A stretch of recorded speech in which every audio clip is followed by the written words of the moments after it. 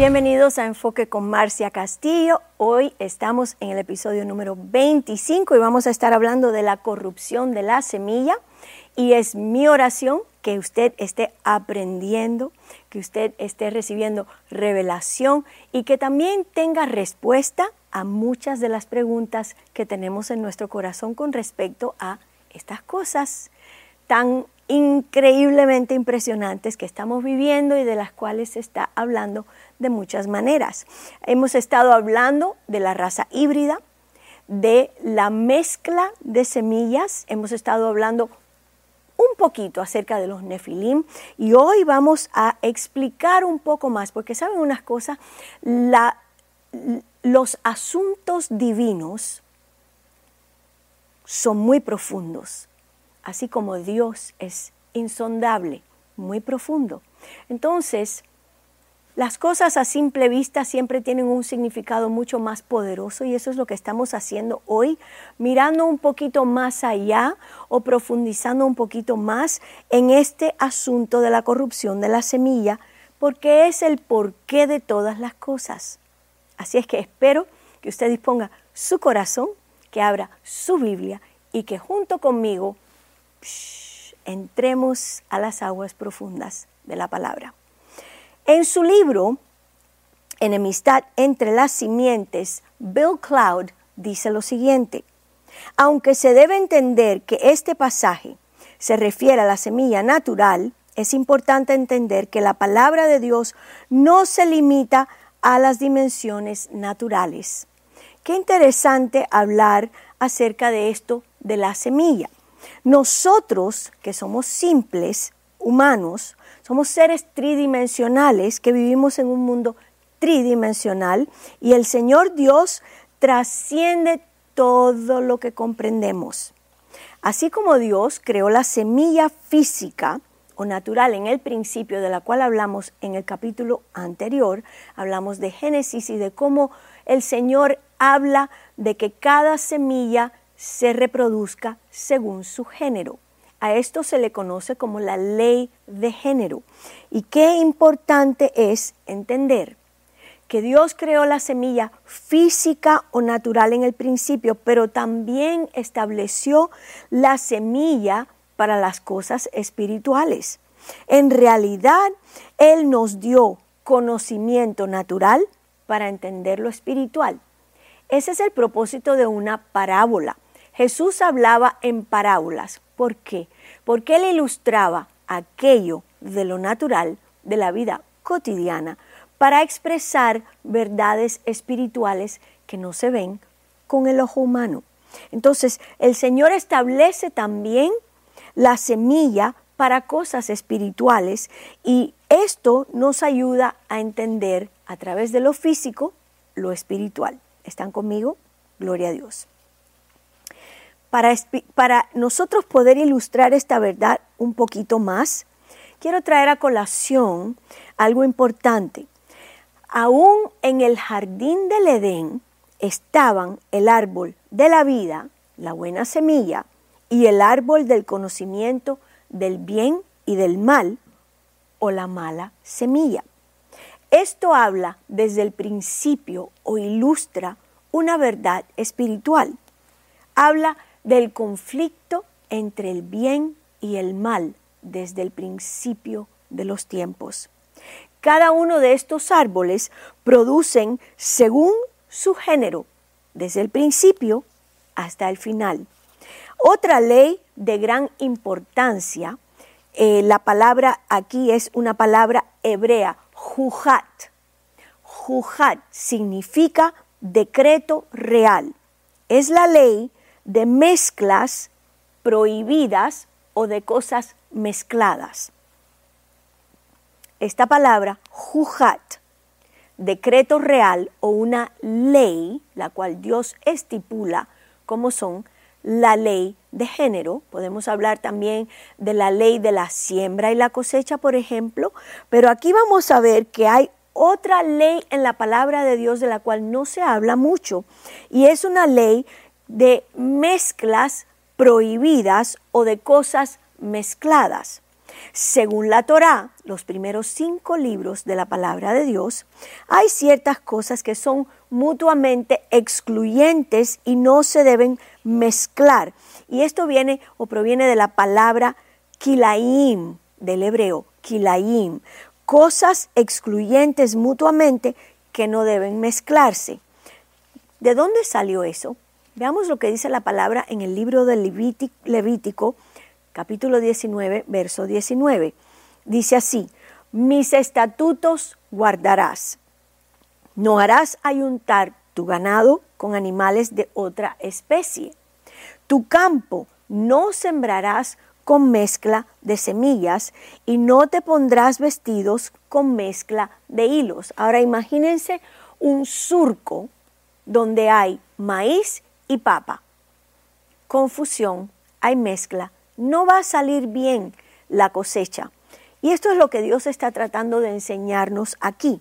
Vemos, por ejemplo, también en Deuteronomio 22:9, dice: no sembrarás tu viña con semillas diversas, no sea que se pierda todo, tanto la semilla que sembraste como el fruto de la viña. Entonces vemos que la Torá prohíbe sembrar 2 especies diferentes de semillas. Todo tiene un contexto espiritual y profundo. Nunca olviden eso. La Torá prohíbe sembrar 2 especies de semillas diferentes porque el resultado en la cosecha contamina. O sea, usted va a tener una cosecha contaminada, corrupta, que será arrojada al fuego. Y aquí hay una enseñanza tan tremenda. Quiero que me escuches en este día.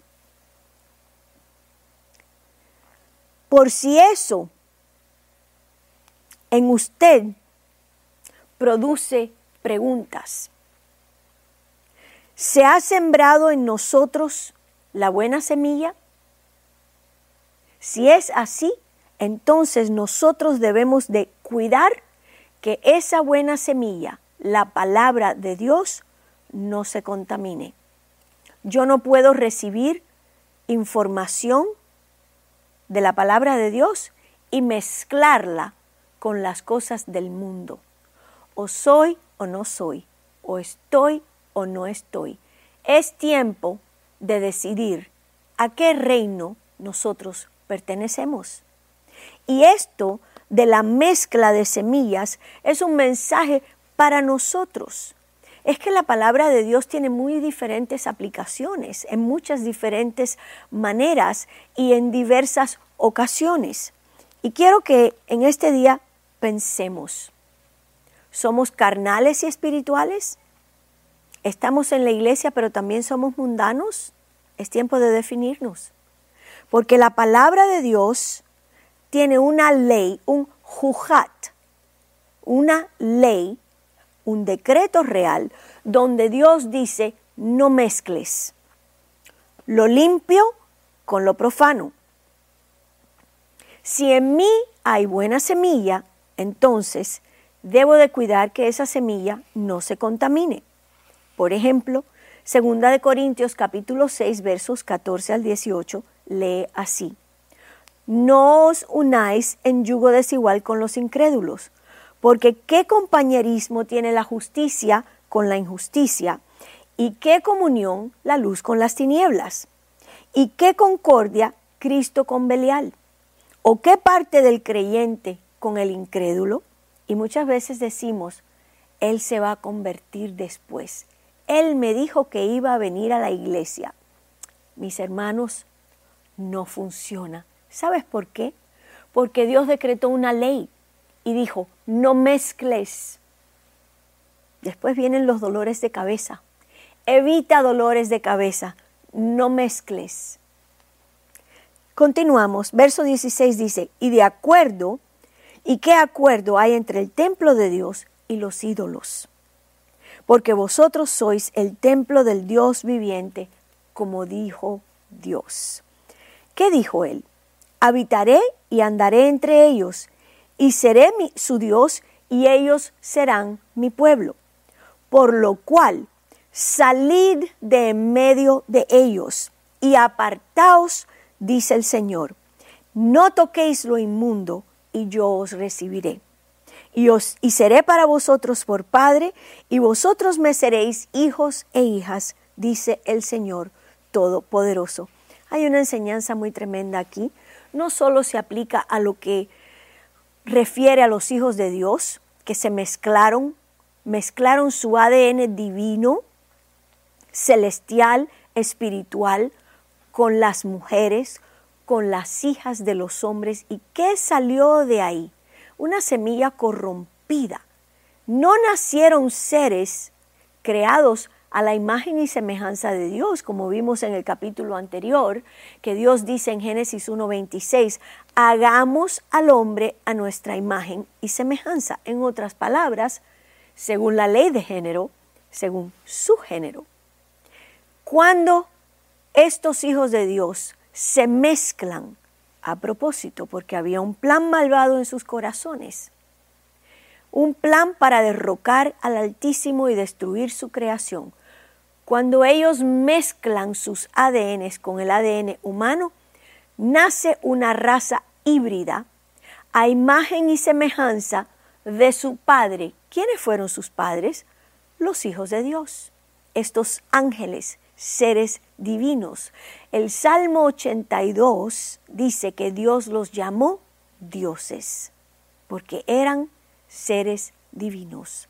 Qué tremendo poder entender todas estas cosas. Estoy segura que por mucho tiempo muchos de nosotros leímos el Salmo 82 sin poder entender el contexto de lo que estaba ocurriendo. Detrás de todo eso también están las 70 naciones de la Torre de Babel, pero eso lo vamos a hablar más adelante. No hemos llegado ahí en la novela todavía. Como hemos visto entonces anteriormente, la palabra de Dios tiene aplicaciones y efecto en lo físico, pero también en lo espiritual. Cuando se mezcla una buena semilla espiritual y una semilla corrupta, el resultado es un fruto corrupto e inaceptable. Dios no funciona con la mezcla. Fíjense, fue tan grave lo que estos hijos de Dios, lo que estos hijos de Dios hicieron, el pecado, la traición que ellos cometieron contra su Padre, el Señor, que Dios no los perdonó. Y sabemos que Dios tiene un corazón capaz de perdonar, porque nos perdonó a nosotros. Sin embargo, estos hijos de Dios traicionaron al Señor, traicionaron su creación, trataron de bloquear la venida del Mesías a la tierra a través de la simiente de una mujer y corrompieron el genoma humano. O sea que ellos cruzaron esa línea que no se debía haber cruzado jamás. ¿Saben una cosa? Dios no se merece ser traicionado. Él es demasiado maravilloso, hermoso. Preparó un plan glorioso, tanto para los ángeles como para los seres humanos. Y Él no se merecía esa traición que recibió de sus hijos, los vigilantes. ¿Está usted de acuerdo conmigo? ¿Qué piensa usted de esto? Me gustaría saber su opinión. Pero sigamos. Cuando se mezcla entonces esta semilla espiritual, esta semilla buena, con una semilla corrupta, el resultado es un fruto corrupto e inaceptable. Yo espero que usted pueda entender cuán profundo es el mensaje. ¿Cuál es el mensaje? Satanás conocía los secretos de la creación y en su desesperación, porque no se puede utilizar otra palabra, por evitar que el Mesías viniera a la tierra para vencerlo, como Dios le notificó en Génesis 3:15. ¿Qué dice Génesis 3:15? Vamos a leerlo. Dice, y pondré enemistad entre ti y la mujer, entre tu simiente, tu semilla, y la simiente suya. Esta te herirá en la cabeza y tú le herirás en el calcañar. Él diseña un plan para destruir la semilla o la simiente de la mujer al mezclar lo divino con lo físico, lo angélico con lo animal o lo humano, por así decir. Ángel con mujer, destruyendo el genoma humano. ¿A quién se le puede haber ocurrido algo tan malvado? A Lucero, a Lucifer, a Satanás. Desfigura el ADN humano. Si tan solo pudiéramos entender la parábola del sembrador, el significado de la semilla y lo que el adversario intenta hacer en oposición a la palabra. Ahora que usted vuelva a leer la parábola del sembrador, la va a ver de una manera muy diferente. Vamos a ver en esa parábola una descripción vívida del conflicto actual y enfatizo en esto. Es un conflicto que aún está rugiendo. Si podemos entender entonces la parábola del sembrador, el significado de la semilla y lo que el adversario intenta hacer en oposición a la palabra, veríamos una descripción vívida del conflicto actual entre los propósitos de Dios y los designios del adversario. Él también quiso lucirse y decir, yo también tengo un plan, yo también puedo poner en marcha algo para destruir todo lo que hiciste. Por eso Él nos odia, porque fuimos creados según el Jujat, el decreto real, la ley de género, y nosotros fuimos los privilegiados que fuimos hechos, creados, engendrados a imagen y semejanza de Dios. Tenemos el funcionamiento en el ámbito físico, pero también en el ámbito espiritual. Somos seres tridimensionales, somos la obra maestra de esta creación maravillosa donde Dios nos puso. Y Satanás odia todo lo que tiene la firma o la imagen del Padre. ¿Por qué? Porque Él quiere ser como Dios. Pero sabemos que no puede, que nunca llegará, que nunca será, porque todos sus planes el Padre los vio desde antes de la fundación del mundo, y todo ya estratégicamente dentro de esa sabiduría infinita. Él es omnisciente, todo lo sabe, todo lo entiende. Preparó un plan espectacular. Cuando me siento a meditar en esto, no hago otra cosa que deleitarme en la obra de sus manos y de sentirme que estoy segura en las manos del Señor, sabiendo y entendiendo que nada, y enfatizo, nada de lo que el enemigo trame o prepare será victorioso en contra mía, porque mayor es el que está en mí que el que está en el mundo. Y si Dios conmigo, ¿quién podrá contra mí? Ya Él lo vio todo, pero también lo planificó todo. Cómo derribar al enemigo. Por eso es tan importante caminar con el Señor día a día. Amén. Yo sé que usted está de acuerdo conmigo, ¿verdad que sí? Sigamos. El propósito de Dios en todo esto es regar la palabra de vida a toda criatura.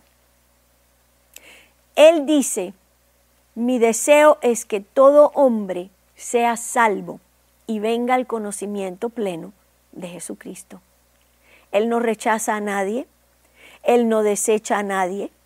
Mientras más malo sea el hombre y más cosas terribles haya hecho, mayor la gloria que recibe al Señor cuando alguien se entrega a Él. ¿Entiendes eso? Yo era brujo, yo hice esto, yo hice aquello. No importa. Qué glorioso cuando un pecador se arrepiente y viene a los pies del Señor. Se cumple el propósito de su plan. Entonces el plan de Dios es regar la palabra de vida a toda criatura. Él no quiere que se pierda ni una sola alma. Pero la estrategia del adversario es utilizar todos los medios a su alcance para resistir la difusión de la palabra de Dios, las buenas nuevas, la palabra de vida. No solo de pan vivirá el hombre, sino de toda palabra que sale o que procede de la boca de Dios.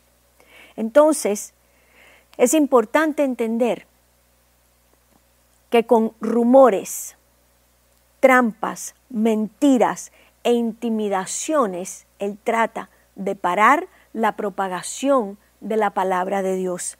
Pero nosotros que tenemos al Espíritu Santo, necesitamos entender de una vez y por todas que Dios está en nosotros y que ese poder para desarraigar toda obra del enemigo está en nosotros. Tenemos autoridad, es parte de nuestro derecho de nacimiento, es nuestra herencia.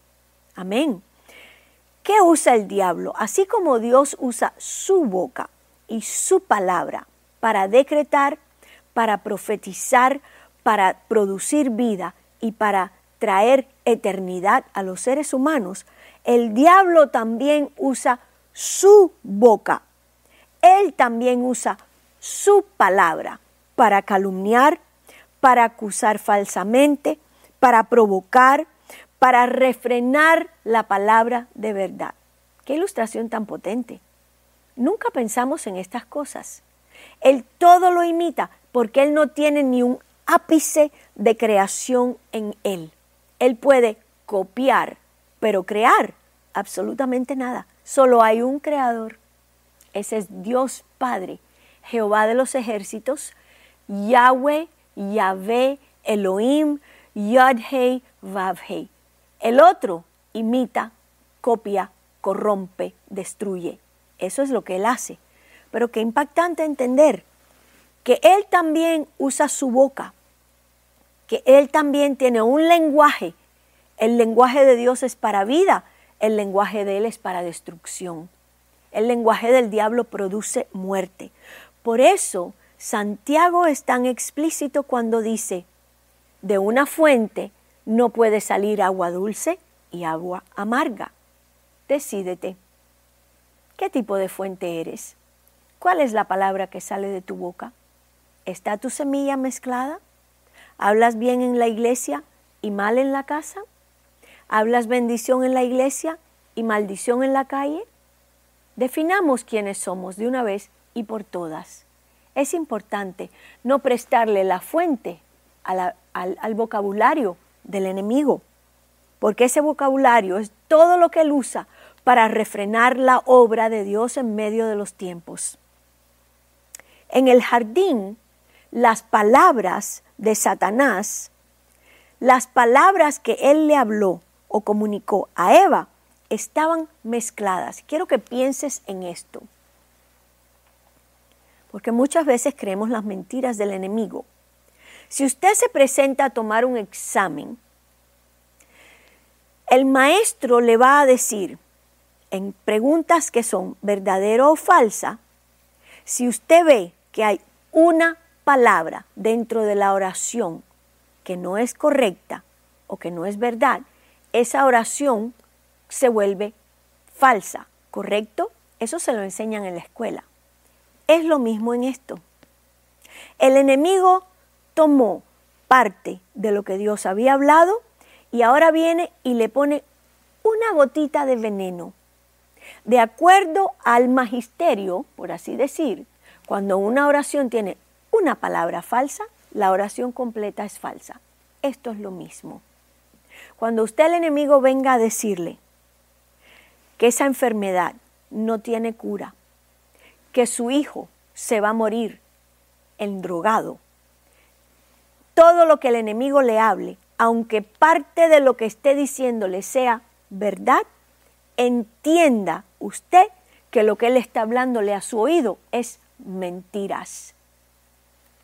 ¿Qué dice Dios acerca de la enfermedad? ¿Qué dice Dios acerca de la sanidad? ¿Qué dice Dios acerca del futuro de nuestra descendencia, de nuestras generaciones, de nuestros descendientes? En lo que Él habla no hay palabras mezcladas. En lo que Él habla solo encontramos verdad. En lo que el diablo habla hay engaño, hay veneno, hay mezcla. Y la palabra de Dios es clara y dice que lo que está mezclado está corrompido y preparado para ser echado al fuego. Qué tremendo entender esto. Le insto a que usted medite en esto y desarraigue de su corazón y de su mente toda palabra mezclada que causa que usted dude de los propósitos de Dios para con su vida. Porque todos los planes del Señor, ¿qué dice la palabra de Dios? Mis pensamientos no son vuestros pensamientos, mis pensamientos son más altos y tengo pensamientos buenos y planes buenos para contigo, pensamientos de bendición y no de maldición. Así es que todo lo que está mezclado en nosotros, en nuestro corazón, toda enseñanza, todo pensamiento de hombre, es tiempo de echarlo a tierra y creer la palabra no corrompida, la palabra sana, pura, buena, que procede de la boca del Padre. ¡Qué tremendo! ¡Qué poderosa enseñanza! Quiero terminar este segmento en este día pidiendo que usted se aparte con el Señor, aunque sea 5 minutos, y medite en esto. Y aprendamos a poner esa ley en marcha en nuestras vidas. A juzgar basado en la ley de género. ¿Proviene de lo bueno o hay una mezcla? ¿Proviene de lo malo o tengo que buscar la verdad? ¿Estoy dudando de Dios, de la benevolencia de Dios, de los propósitos de Dios? ¿Estoy yo culpando a Dios? Es tiempo de cambiar y de sembrar solo palabra buena y no palabra mezclada. Espero que esto haya sido de bendición para usted hoy. Sé que para mí ha sido tremendamente productivo. Me examino y trato de hacer lo mejor que puedo a la luz y enfocándome en la palabra de Dios. Así es que por hoy hemos llegado al final de este segmento. Quiero darles las gracias por acompañarme todo este tiempo y declaro sobre usted en esta hora la bendición del Señor. Muchas gracias.